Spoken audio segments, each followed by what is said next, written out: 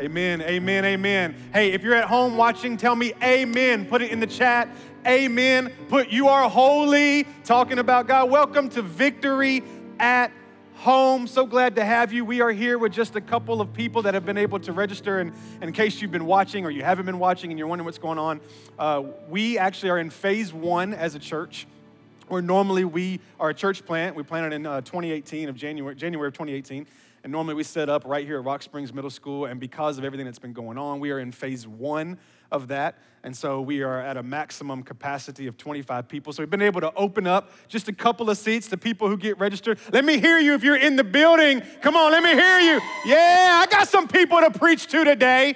Yeah, I'm excited about it. And hey, of course, so many people are watching online, and we're so thankful to have you. I want to shout out to all my circle gatherings this morning. I'm so excited about that. If you are watching, we have different families throughout the area of Rutherford County that are meeting in their homes, and they're inviting people over to say, hey, let's watch together, let's worship together, let's have a little bit of fellowship together. And I want to say hi to you. I'm so excited you're doing that. And hey, if you want to be involved with any one of these, you are interested in being a part of a behind-the-scenes live recording, or you want to be a part of a circle gathering, do us a favor. You can text to connect. You can email us at questions@tnvictory.com. Let us know what you want. We can connect with you and get all of that answered. I'm so excited because we are in a series right now called The Journey.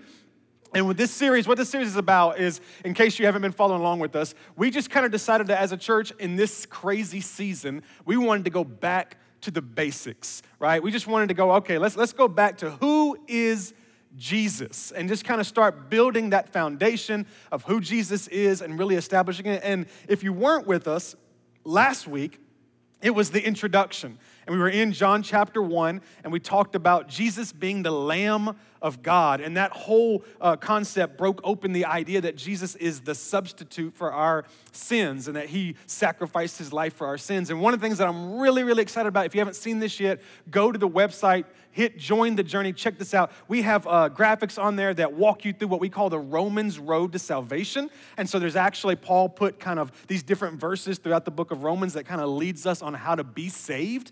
And then there's more information on there. Graphics kind of help you walk through the process of accepting Christ in your heart. And so if you've been watching and you've never done that before, maybe you've never received Jesus as your Savior, you don't even know what that means, certainly watch the message, but then go to the website, check out those graphics, look into them, and follow through what they say. It's an incredible thing. That's John chapter 1. Before we jump into John chapter 2 today, I do want to encourage you. I said this last week. I want to say it again. Do me a favor and get a journal. Get a journal. If you can, get a paper Bible. I've been writing all in my Bible. I want you to write in your journal anything that we're talking about, anything that we say throughout the series. Put it down in notes so that you can, revisit it years from now. Or if maybe you're trying to explain to somebody who Jesus is down the road, you can pull out your journal and explain all the things we've talked about. So do that. Again, if you haven't got your journal yet, do that and go watch last week's. We called it Fill in the Blank. Go watch that message, write down some of those notes, and then get ready to get some information today. I got something good for you today, but we're gonna be in John chapter 2. So if you got your Bibles, turn to John chapter 2. We're kind of doing it by chapter. I can't promise you that we won't break down a chapter or two in multiple Sundays, but certainly right now, last week was John 1, and we really summed John 1 up with Jesus is the Lamb of God. And today is John chapter 2, and we're going to jump in at verse 1 and then continue from there. So here we go. John chapter 2, verse 1 starts like this. On the third day, a wedding took place at Cana in Galilee, and Jesus' mother was there. And Jesus and his disciples had also been invited to the wedding. Now that's important to read because one of the things we talked about last week is the fact that Jesus is so likable. And this kind of shows you right off the bat that Jesus was not invited to this wedding because he was a celebrity. He wasn't invited to this wedding because he was out performing miracles. At this current moment, he had actually not even performed a miracle. Yet, this is actually famously known as his first miracle. So the reason why Jesus is invited to this wedding is because people liked Jesus, okay? And so we talked last week that Jesus is likable. So him and his mother and his disciples are invited to this wedding. Verse 3 is a pivotal moment. It says, when the wine was gone, right? Everything shifts. When the wine was gone, Jesus' mother says to him, hey, they have no more wine. They're out of wine. Now, this was important. Let me kind of explain to you why this was so important. Back then, a wedding festival or the festivities of a wedding would have lasted possibly a week, maybe longer. And there was all this planning. And I actually learned this week. I was telling Darla about it, that the actual concept of an engagement, someone would get engaged potentially around a year before they would get married. And the purpose of that was for the man to prove that he could provide for his future wife. And so the man would propose and there would be an engagement. And he had a year to go and like build a home and get money saved up and prepare for the wedding. So this was a big deal because the man was proving to his father-in-law that he could provide. Could you imagine, Rob, if you would have had to prove everything, right, the first year that you could provide for JC? And so that was a big deal. So now watch this. For the wedding to be misplanned or for them to have run out of wine would have shown that the groom couldn't provide for his wife, right? So this was a huge deal. There was shame here. There was anxiety involved in this. This was a big deal. It wasn't just like, oh, we don't have any wine, run down to the local store on the corner. Like this was a big issue. So the wine was gone and Jesus' mother says to Jesus, hey, they have no more wine. This is a lot of people's favorite part. Jesus replied, woman, why do you involve me? Like, what does this have to do with me? Jesus replied. He said, my hour has not yet come. And then his mother said to the servants, do whatever he tells you. Nearby stood 6 stone water jars, the kind used by the Jews for ceremonial washing, each holding from 20 to 30 gallons. So you've got over 100 gallons of water that are gathered there to use for what would have been kind of a ritual of purification. So there was this concept of man being able to cleanse themselves. So they would have come in and used that water. It was not drinking water, okay? It would have been cleaning water for purification purposes. And there was about 100 gallons of it. Jesus says to the servants, watch this, fill the jars with water. So the jars were starting to be emptied. So go put more of this water in them. And they did. So they filled them to the brim. Now, this was important because Jesus was making sure that the miracle that he was about to perform, you wouldn't have been able to justify it. Here's my point. If you fill the water up, or if you fill the jugs up to the brim with water, you can't say that Jesus just added wine to the water that was there, okay? Because back then, actually, when they served wine at these kind of festivals, they would water it down. The water was not safe to drink. If you drank the wine by itself, you would be drunk, and that would be against their policies. And so the idea was that they were serving watered down wine to begin with. So Jesus says, fill this up to the brim so that nobody can deny the fact that I'm about to do what I'm about to do. So there's a lot in this. And so Jesus said to the servants, fill the jars with water. So they filled them to the brim. Then he told them, now draw some out and take it to the master of the banquet. And they did so. And the master of the banquet tasted the water that had been turned into wine. Watch this. He did not realize where it had come from. So Jesus does his first miracle, and not even a lot of people even know he did it, right? Like this guy's tasting this, and he's like, oh, this is fantastic. He has no idea that he was about to be out of wine to begin with. Jesus does this great miracle, and he doesn't even know it happened. Matter of fact, a lot of people in the room don't even know that Jesus did this miracle, and we're going to talk about that towards the end of the message. It says he did not realize where it had come from, though the servants who had drawn the water knew. Then he called the bridegroom aside, and he said, watch this, everyone brings out the choice wine first, and then the cheaper wine after the guests have had too much to drink. Here was the concept there, that people would invite you in, and they would give you the best wine. You would get drunk, and then they would take the best wine out and bring this cheap wine in because you're too drunk to know the difference. And so that was the idea. And this guy's saying this, nobody does this. Nobody waits till the end to bring out the best wine. This is incredible. He says, you've saved the best till now. And what Jesus did here, and this sentence sums up the miracle we just read, what Jesus did here in Cana of Galilee was the first of the signs through which he revealed his glory, and his disciples believed in him. I want to talk to you from the subject matter today, Jesus is more than my homeboy. Jesus is more than my homeboy. If you're watching, do me a favor, just put in the chat, more than my homeboy. Darla and I, about 3 or 4 years ago, we were out on a vacation. We were out of town, and we had gone into this like t-shirt store. It was just had all these cool t-shirts, and I just love creative t-shirts. And so we're walking through and we're reading them. I don't ever buy them, but I just like to read them. And so we're going through and reading them. And we get to this one, and there's like this cartoon of Jesus, right, kind of from like the chest up, and he's winking and he's shooting the gun, right? He's like, Jesus doing that. And above his head in really big letters, it says, Jesus. And then right below him, it says, is my homeboy, right? And I saw that, and I know some people see that and they get offended or they think it's, it's just a bad deal to do. And that really wasn't they think it's sacrilegious was the word I'm looking for. And that really wasn't my perception of it. Because I understood what they were trying to do. They were trying to market Jesus as likable, right? And I get it, right? We sing about this all the time, being a friend of Jesus. And there's a lot of things happening right now where the goal is to market Jesus as likable. My problem with trying to market Jesus as likable is when you market him as likable, you risk him becoming limitable, right? Like the moment I can label Jesus, then I can limit Jesus. See what I mean?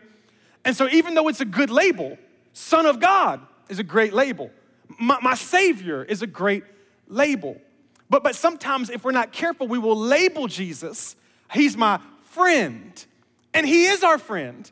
But in the process of labeling him friend, in our mind, we almost kind of limit him to only being our friend, right? Let me ask you this. Have you ever had somebody limit you with a label? You know what I'm talking about? Like somebody labels you, and whether they meant it or not, when they put that label on you, you all of a sudden felt like they limited you, you know?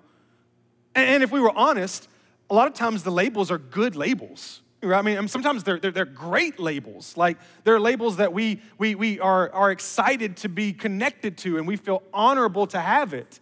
But if we were honest, it just brings some limit. I'll give you an example. Mom, right? That's a great label. Every woman who is a mom would say, this is probably one of my favorite labels. There's a lot of young ladies out there that desire one day to have that label. It's a great label. But if we were honest, that label sometimes can limit us or can limit them. I hear women say all the time, I'm a mom, but I'm not just a mom, right? Like I'm a woman who has creative ideas and has, entrepreneur and I'm all these different, I have hobbies and a mom is one of the things I am. But if we're not careful, all of a sudden that's all I am.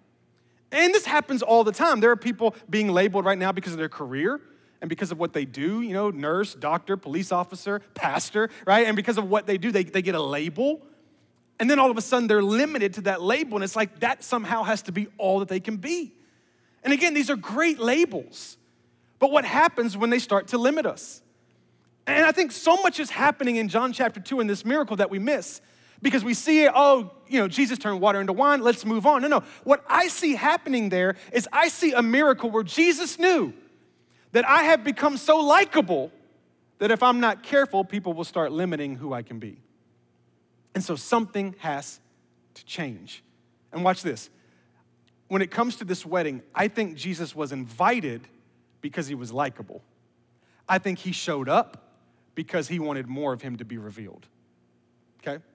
And when it comes to majority of our relationship with Jesus, we invite him in because he's likable. But he shows up because he wants to reveal more of who he is. And this is where we're going. And here's my first point. You ready? Jesus has layers. Jesus has layers. Go back to John chapter 2. We're going to read verses 3 and 5 again, and I want to show you something that we probably skipped over and we missed, okay? It starts with this. When the wine was gone, Jesus' mother said to him, they have no more wine. And he said, woman, why do you involve me? Now, this is probably one of the most popular preached scriptures by pastors because they love to joke about this. Because we all know what would happen as a son if we told our mom, woman, right? Like, I would lose all my teeth. Like, I would be getting a butt whooping. Like, there's been enough times where I said wrong things to my mom in Target and got embarrassed for it. So I can't even imagine what would happen if, like, my mom asked me something, and I'm like, woman? And she's like, oh, woman, right? I carried you I gave you life, I can take it back. All those kind of concepts, right? Like, so he says woman, and this is what people, they stop here and they go, oh, and people laugh. It's like, oh, it's great. But something so incredible is happening in these verses. Something that if you really pick them apart, you'll see the theology in it and the breakdown, and it's deep, okay? Watch this. What was happening when Jesus called his mother woman is Jesus was referring to her woman It's huge because he's emphasizing, watch this, a development in relationship. Better yet, a shift in the relationship. When Jesus says woman instead of mother, there's a reason he's doing it. He didn't do it out of disrespect. Matter of fact, if you look into that culture, that was not a disrespectful term anyway. He wasn't doing it because he was not paying attention or didn't know who was talking to him. Jesus strategically referred to her as woman because Jesus knew that there was a shift happening in their relationship. Let me explain. For 30 years, Mary has known Jesus as son. That's what he's been. That's who he was her son when she changed his diapers. He was her son when he got lost in the synagogue. He was her son, when he started getting his first pimple. Like all through, he was her son, her son, her son, her son. But in John chapter 1 last week, when he got baptized, when he was baptized, his ministry began. His public ministry began. And at that point, he became Savior. So he was son, but the moment he was baptized by John, he became Savior. There's a shift in relationship. And so Jesus knows I can't call you mom because that's no longer our relationship. I was your son a couple of years ago. I'm your Savior today. And if I keep calling you mom, then you'll start downplaying the fact that I'm your Savior.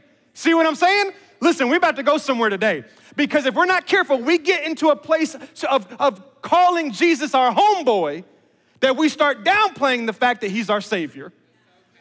And we can become so comfortable with Jesus that something so miraculous becomes so common. And something so miraculous becomes mundane. And Jesus says there has to be a shift here. I'll give you more. If you're tuning in with me, thanks for watching. I'm gonna give you a little bit deeper. I think it's actually, if you look at, I think you can actually see some foreshadowing of the relational shift in the conversation. Watch this. She's mommy, right? Mommy, son. And then there's a shift. He says woman, right? And she says that the wine is gone. You need to do something. So you see a shift right there to where she went from son to Savior. You need to save us. Savior, save us. We don't have any wine. Save us. Shift in relationship. Then she says to the servants, do whatever he tells you, Lord. Right? So you see, like, there's this, in this conversation, there's kind of, if you look in there, there's a peek into the shift of relationship. Son, Savior, Lord.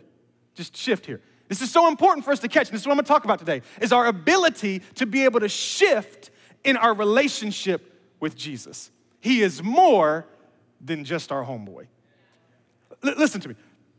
Understand this first, that Jesus is already all that he is, okay? So when Jesus is born in the stable, he's already everything that he's going to be. All right, he's already Alpha and Omega. He's already bread of life. He's already the cornerstone. He's already the deliverer. He's already the good shepherd. He's already the Messiah. He's already the true vine. He's already the living water. He's already all these things when he's born. Baby Jesus, wah. He's already the living water. At that moment, he's the Messiah. At that moment, he's everything that he could ever be. When he is a young kid and he's communicating to the ministers and the people in the synagogue, they say he's preaching with such authority. But he's so young. Why? Because he's already everything that he's going to be. He's already that.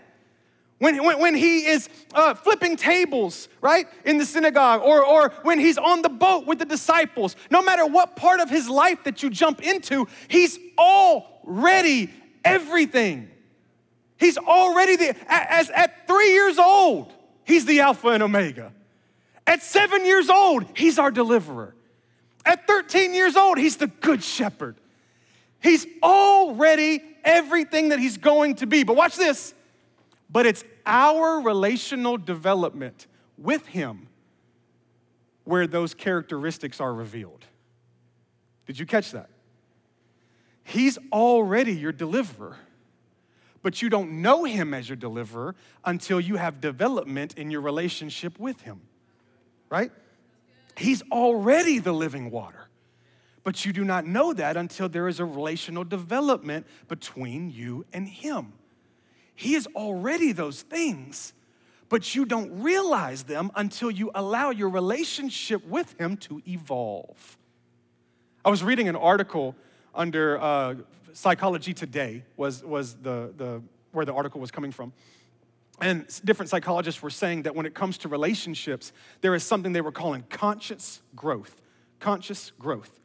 And the idea was this, that when you are in a relationship for a long period of time, they didn't give an actual period of time, but they said that the relationship will evolve, right? So in other words, if you're just gonna have a quick relationship, if you're just gonna hang out with somebody for a small amount of time, then that relationship will probably be all that it's actually gonna be. That's probably the best they'll ever know of you, the best you'll ever know of them. But if you are going to have a lengthy relationship with somebody, for example, marriage, dating, parenting, best friends, if you're gonna have a lengthy relationship with someone, you will find out that in that relationship, you both will have to evolve. There will be some changing. Matter of fact, they say this, that married couples, if they do not learn how to evolve in their relationship over time, they will wake up in the morning beside a stranger. Because people are changing, right? Who you are today is not who you were 3 years ago.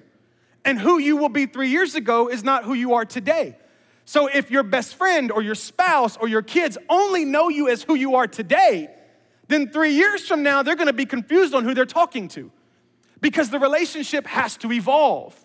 Things happen, tragedies happen, blessings happen, changes happen, and it changes who you are, and therefore the relationship has to evolve, and it's the same with Jesus. I'll give you kind of a more practical example for us, especially if you're watching or you're in here and you're a parent. You would know this, that when it comes to you and your kid, the relationship evolves. Certainly, the parenting aspect is probably normally the longest relationship in time frame, right? Like normally that's the longest relationship, parent and kid. Not always, but normally. And there's so many different changes and stages. Let me give you an example. When you start off with your child, you start off in what they call the catering stage. Okay, so that means you're catering to every need that they have. Everything that they need, you're doing. They need to go somewhere, you have to carry them, right? If they need something, you have to feed them. You're catering them. And then at some point, you evolve into the conforming stage, where now you are shaping them. So you go to doing everything for them to where now you are now shaping them, and you're deciding what their standards are gonna be and what their values are gonna be, and now that relationship is different. Then you go from conforming, watch this, then you go to consulting, okay? Now, no, I left one out, sorry. You go to coaching, which now you start to kind of coach people and walk them through. You're kind of like your kid's doing it, but you're kind of back helping them, right? So you went from hands-on to kind of like you try. Bike riding is one of the best examples of this. Like you do it, and I'm gonna be here coaching you, but I'm gonna be here if you fall, but I need you to be able to do it on your own, right? So now the stages have evolved. Then you go from coaching to consulting. Now this is when you're more like your kid's friend, and they're coming to you, and they're not so much, you have to let them make their own decisions. So really you're just kind of there as a consultant. And then you get to a point of caring where you're just more in this relationship where they're adults, you're an adult, and it's just beautiful, right? Because you're just living. So you see what I mean? The relationship is evolving. Does that make sense? Like you can't, watch this, you can't be catering a 42-year-old son, although some are, right? You can't be coaching a daughter who's married with 6 kids. Like at some point, the relationship has to evolve. And it's the same with Jesus. And watch this. For most people, when it comes to their relationship with Jesus, it has not evolved, and it is still on the level of their first impression of Jesus. Think about that. There are people who've been going to church for 30 years, and their relationship with Jesus is still on the level of their first impression. Let me give you some impressions. Right off the bat, the Son of God. This is how most people, majority of people, know Jesus. The reason they know Jesus this way is because of the fame or the popularity of John chapter 3, verse 16. For God so loved the world that he gave his only begotten son. So people know that, whether because Tim Tebow wore it under his eyes during a football game or whatever the reason is, and people learn that and they go, okay, Jesus is the Son. They don't understand it. They could never explain to you the Trinity and all of this process, but they just know that Jesus is God's Son. Boom. And that's, for most people, where the relationship stops. Then you have a smaller group of people that identify Jesus as Savior. And they understand that what we talked about last week, that Jesus died for their sin, that he was the Lamb of God, that he was the substitute of their sacrifice. And not only do they know he's the Son of God, yes, they know that, but they have evolved to a level where now they know him as Savior. And the relationship's different. There's an emotional connection because he had died for my sins. Then there's even a fewer group of people that know him as friend, right? Where not only do I know that he's the Son of God, not only do I know that he died for my sins, but now I know that I can do life with him and that I can live life with him and that I can ask him about certain things that I'm going through. Watch this. And then even a smaller group of people know him as Lord. Okay? So look at the evolving of the relationship. Son of God, surface level. John 3:16 is the Son of God, we know that. Few more people, Savior. Few more people, friend. Few more people, Lord. There is an evolving in their relationship with Jesus. Watch this. And here was the thought process I wanted to put in your mind. And to me, this was pretty deep. That if we don't evolve, if we don't have revelation of who Jesus is, and if we don't evolve in our relationship with Jesus, watch this. We are not a 30-year-old Christian. We are a 1-year-old Christian for 30 years. Did you catch that? If our relationship with Jesus is not evolving, then someone who says, well, I've been in church for 15 years. I've been in church for 23 years. But you are not a 23-year-old Christian. You are a baby Christian that has been that for 23 years because the relationship with Jesus has not evolved. And what I want us to understand is that when it comes to who is Jesus, he's the Son of God. Yes, but it doesn't stop there. He's my Savior. Yes, but it doesn't stop there. He's my homeboy. Kinda. But it doesn't stop there. Like there's so much depth in who Jesus is that if we don't understand it and we don't desire it and we don't pursue it and we don't reveal it and uncover it, we will miss out on so much. And we will wonder how we could go to church and not be fulfilled because Jesus didn't say that the church would fulfill you. He said he would. But yet we only know him as the banner, the logo of the church, and we are more familiar with how church works than we are with the identity and revelation of who Jesus is. And that's the problem. Because the reason why we said last week that people are running away from the church so quickly is because, watch this, they do not fully know who Jesus is. Because it's really easy to walk away from an organization. It's really hard to walk away from a 30-year-old relationship, right? So, with all that being said, how do we do it? How do I get to this point of revelation of who Jesus is? Number one, that's what this series is about. I mentioned to you that we were probably going to do this series for at least 21 weeks because I'm pretty sure that's how many chapters are in the book of John, at least. Because I can't guarantee that we're not going to have to break down a chapter or two over multiple Sundays. But it's important for you to understand. And here's why it's important for you to understand this series and the importance of this series and the importance of the book of John. When we were reading chapter 2, John said this. John said that Jesus, this was the first of signs that Jesus would do to reveal his glory. Do you remember us saying that? That this was the first of one of the miracles that Jesus would do to reveal his glory. Now follow with me here. So Jesus is doing miracles that reveal his glory. That's important. That if we look into the miracles that Jesus did, we will have revealed to us who Jesus is. And John is saying that the water being turned into wine is one, I believe there's 7 or 8 in the book of John, I think 7, maybe 8, that he does to reveal who he is.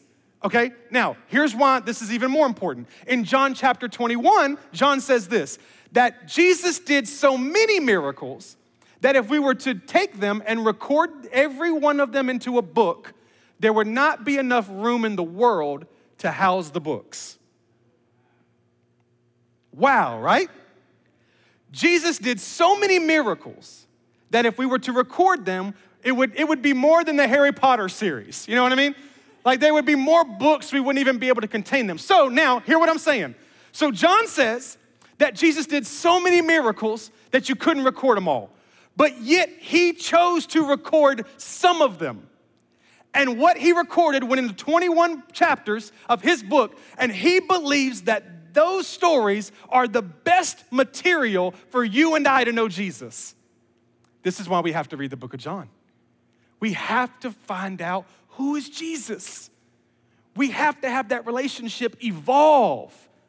We have to, and we have to do it by reading the book of John, chapter by chapter. Jesus, what is this? What does that mean? John, why? Why was the first miracle turning water into wine? Better yet, I got a better question for you. Why was his first miracle not so public? Even the master of the banquet didn't know he did it. We talked last week, I don't know if y'all enjoyed this or not, but the idea that he gets ready to introduce Jesus and it's like, get ready, and Lamb of God, right? Like you expect, like, master of the universe. So his introduction in our eyes, of course, we broke that down to why it was huge, but at first it's like, Now his first miracle is this great moment that really blessed like 6 people. I'm confused on this. But then I started reading something in John chapter 2 that really opened up my eyes to this. But before we go to that, I want to ask you a question, all right?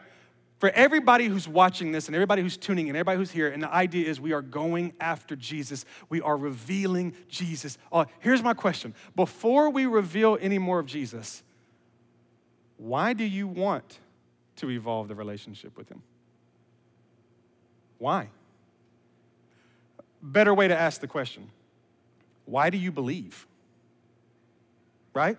Like if we're here to get to understand more of who Jesus is, then ultimately the question you better have figured out first is, why do you even want to know? Because if he's just some great teacher, there's more than enough great teachers out there that we can study, right?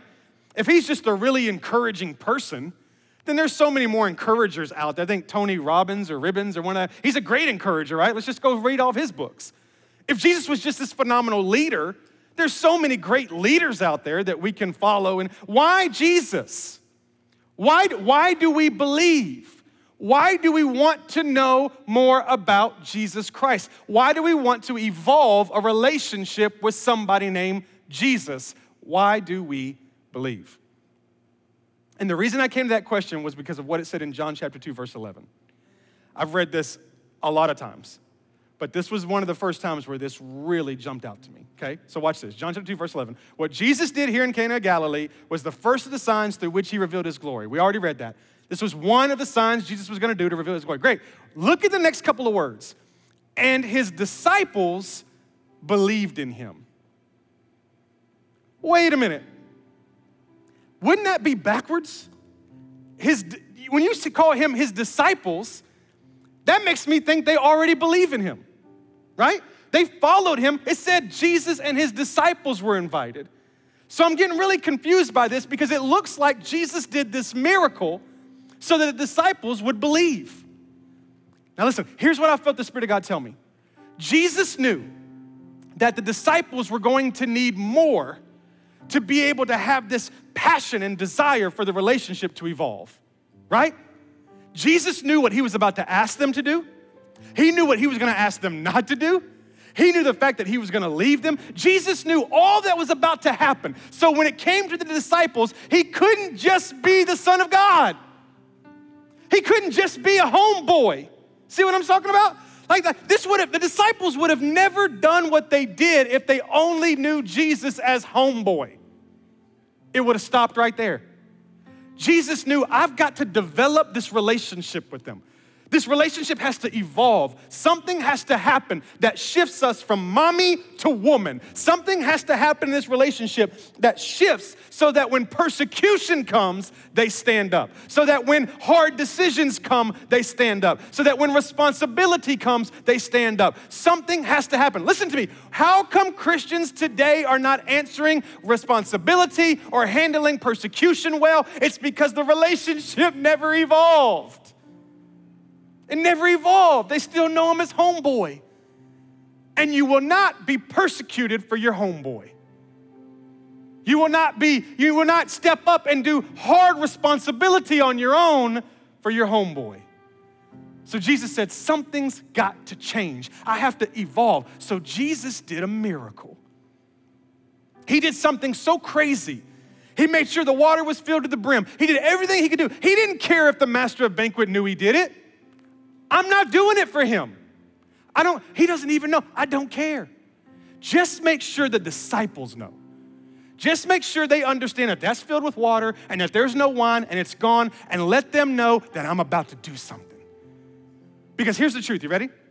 Most of us find ourselves in one of three categories. Number one category is this: you believe, but you wonder. I believe in Jesus, but I wonder why he did that, right? Like, I believe in God, but I wonder what does the Trinity actually mean? I don't. Like we believe, but we wonder. That's one category. Category number two is you wonder how anybody could believe, right? Like, I don't get it. How are these people, this worshiping they're doing and all these rules that they have to follow? I wonder how people could really believe, especially in 2020 where our truth is our truth, right? Like, how could they believe? Third category is this: you wonder if you'll ever be able to believe again. Because at some point you experienced church or religion, something didn't go quite the way you thought it was going to go, or your questions weren't answered, or the education didn't come across, and now you wonder if you'll ever believe again, right? So this is so powerful. Please follow with me on this. Jesus understands that if the disciples' relationship with him is going to evolve, something miraculous has to happen to make that work. So therefore, we have the first miracle, water into wine. Fast forward to 2020, and here we are as Christians. And God is saying that our relationship with Jesus has to evolve. And Jesus understands that if that's going to happen, something miraculous has to happen. So what do? We go, Jesus, if you would, right? If you'll do this, then I'll believe. But here's what's so cool about Jesus, is that Jesus already put in place the very miracle that's supposed to give us the confidence in an evolving relationship. Can I show you? Do you remember how John chapter 2, verse 1 started with this miracle? On the third day. Now help me out. There was another miracle Jesus did that happened on the third day. Anybody remember what that one was? It's kind of like, I don't know, it had something to do with a cross and like a grave. And like he died. And then the resurrection, right? So if last week you were watching and you wrote in your notes, Jesus is the Lamb of God. Here it is today, you ready? Jesus is the resurrection. This is so incredible to think about. John's gonna take us for 21 chapters introducing us with Jesus, but he makes sure that the first one's about salvation and the second one's about resurrection. Why? Because it's the bookends. Because he died for our sins so that we could be forgiven and experience heaven, but he resurrected so that we could evolve in our relationship with him and live life to the fullest. He did a miracle for them then, and he's already done a miracle for us now.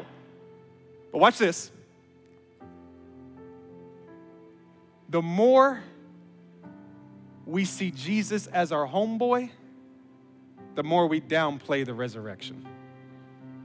Right? Andy Stanley is a pastor that I like to listen to a lot. He said it like this. I thought it was pretty profound. He said that if somebody tells you that they are going to die and then resurrect, and they do it, you do what else they say, right? For just a moment, walk with me for a moment, because we've downplayed this resurrection thing. It's the Easter, we're gonna talk about that at Easter. It's this man died. He died. And look, I have done so much studying. If you want quick studying, go watch the movie Case for Christ or read the book Case for Christ. There's so much evidence of the fact that, yes, Jesus was dead. You walk through the crucifixion in a way that he had to pull himself up to breathe, the stabbing into his side that revealed water and blood, showing that there's so much evidence that proved he was dead. Have you ever had someone die in your life and went to bed going, I wonder if they're going to get up tomorrow? We don't. The fact that Jesus died and then resurrected from the grave is a miracle. But when we are Jesus is just our friend, then we downplay the resurrection. I even wondered about this. Like, I wonder how many of us even really believe in the resurrection. To where if somebody was to actually challenge us, we would just go, oh, you're right. I don't even know if it's true or not.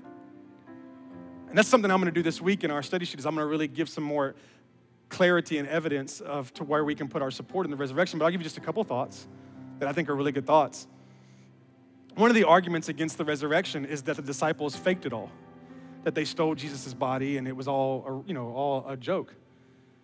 But obviously the evidence that goes against that is then every one of these disciples gave their life brutally in death for the calling of Jesus. So if you knew it was all a lie, matter of fact, you knew it was a lie you started, you're not gonna die for it, especially not a painful death. Another thought pattern that I think is really fun to go through is James, the brother of Jesus. Think about this. He died claiming that Jesus is the Son of God, resurrected. Do you know what it would take for one of my kids to claim that their sibling was God? You know what I'm talking about? Like, that would never happen. They'd be like, you ain't God. You know what I mean? Like, they would never happen. So that was a miracle in itself. There's so much evidence to the resurrection being real. And so walk with me for a second. Yes, Jesus is our friend. Yes, Jesus is our Savior. Yes, Jesus is our homeboy. But Jesus is the resurrection. And do you know what it means when you say Jesus is the resurrection? It means if you believe in the resurrection and the resurrection is true, then all of the rest of it is true. We live in a day in 2020 where no longer can you say the Bible says so. That doesn't work anymore, which is terrible. But you know what I love about Christian faith is that our faith is not built on the Bible alone, it's built on the resurrection of Jesus. And if you take the Bible away, the resurrection of Jesus is still proven to be real. And if Jesus really resurrected, then he really is the Son of God. Then there really is a God, and there really is a heaven, and there really is a hell, and I should do more than just call him my friend. He should be my Lord. I should follow him. I should read what he says, and I should do it. Because he's not just my friend, but he's the resurrected Son of God. The only way that you and I can ever evolve from homeboy to Lord is to fully understand and believe that he is not just a sacrifice for your sins, but he is your Lord and your Savior. He is the Son of God. He is the miracle-working Messiah. He's everything and anything. Heaven is real, hell is real, God is real, and Jesus is the Son of God, Word made flesh, sent down here to become the Lamb of God, to be sacrificed for our sins. And what I love about the story of Jesus is it doesn't just stop there. He didn't just die for our sins. He resurrected. And now he's our Lord. And so that relationship has to continue to evolve. And so I want to challenge you this morning. Look, where we're going over the next, 11, 20 weeks, however long it's going to be, get in tune, buckle up, get your journal, get your notes. We are not just talking about your homeboy. We are talking about the Lord, the Son of God, the resurrected King. I feel like the relationship changes there. And our commitment changes there. Because watch this. When someone wonders why you would go to church, why you would read your Bible, why you would pray, better than that, why you would do what the Bible says, it's not because you're a Christian. Don't ever say that again. It's because I'm a Christian. It's not because you're a Christian. It's because you believe that Jesus Christ is the Son of God. and that he died for your sins and that he resurrected. That's the reason I do what the Bible says. It's not because I want to be better than somebody. It's not because I don't want to enjoy some of the sins of the world. I'm a sinner too. The reason why my relationship continues to evolve is because I truly believe that when all this is said and done, I'm going to go to heaven, and it's going to be because of my Lord, not because of my homeboy. And I think where we're going moving forward is a relationship that's going to evolve out of just Savior and into Lord. And for you to be able to do that, you've got to believe that he died and resurrected and is the Son of God. I'll leave you with this quote from C.S. Lewis that I just think sums this whole message up. Christianity, the resurrection, Jesus, if false, if the resurrection didn't happen, if Christianity and Jesus isn't true, it's of no importance. That's powerful. Paul says this. We'll talk about it later on. He says if the resurrection isn't real, then our faith is a waste. Because our faith is not built on a book. It's built on the resurrected life of Jesus Christ. So if the resurrection isn't true, then it's of no importance at all. Why are we here? Let's all go somewhere. Let's go get a burger. Why are we here? We're here because we believe Jesus Christ died and resurrected, right? So I love that. Christianity, if false, is of no importance. And if it's true, it's of infinite importance. It's the most important thing in your life, if it's true. And then this part right here was my favorite part. The only thing that it cannot be is moderately important. Gosh, it's so good.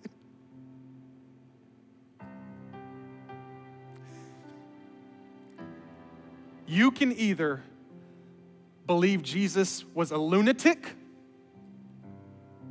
or you can believe Jesus was the Son of God. What you can't do is just be in the middle thinking that he's this guy who's there for you when you need him. It can't be a moderate importance, right?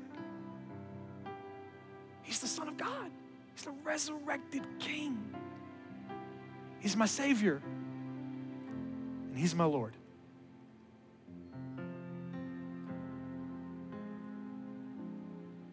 And the moment that relationship evolves from homeboy to Lord, the concept of you are holy changes, right? It shifts. You are holy. Why are you holy? Because you resurrected. Because you are God. Because you are King of kings and Lord of lords. You are greater above all things. You're not a curriculum. You're not a ministry. You're not even a denomination. You're the Son of God. Father, we thank you right now for your word. I thank you that we are going back. Lord, we're building that foundation. We learned last week that you are our Savior, that you died for our sins. I do think that's the whole message. That's the gospel. But the gospel is incomplete without the resurrection. And so we celebrate today that you are that. You are the resurrection, King of kings, Lord of lords. And Father, just for me personally, I can't speak for anybody watching or anybody that's present in this place right now, but I want to evolve in my relationship with you. I love that you're my Savior. I know that you're the Son of God. But I want you to be my Lord, the King of kings and the Lord of lords. And so, Father, I pray for myself and I pray for everybody that throughout this journey, we would have a new revelation of who you are. And that we would understand that you are the same yesterday, today, and forever. But it's up to us when it comes to the relational development. And that the more we would read your word and the more we would pray, the more we would chase after you, the more you'd reveal yourself. Lord, this is the theme of your Bible. That if we will knock, you'll answer. That if we'll search, we will find. So, Father, I pray for a relationship that is evolving and growing and changing and developing and maturing. And that everybody that's watching and listening right now would be able to say, yes, you are my Savior, but I want you to be my Lord. So, Father, we worship you right now. You are holy. Come on, say it. You are holy.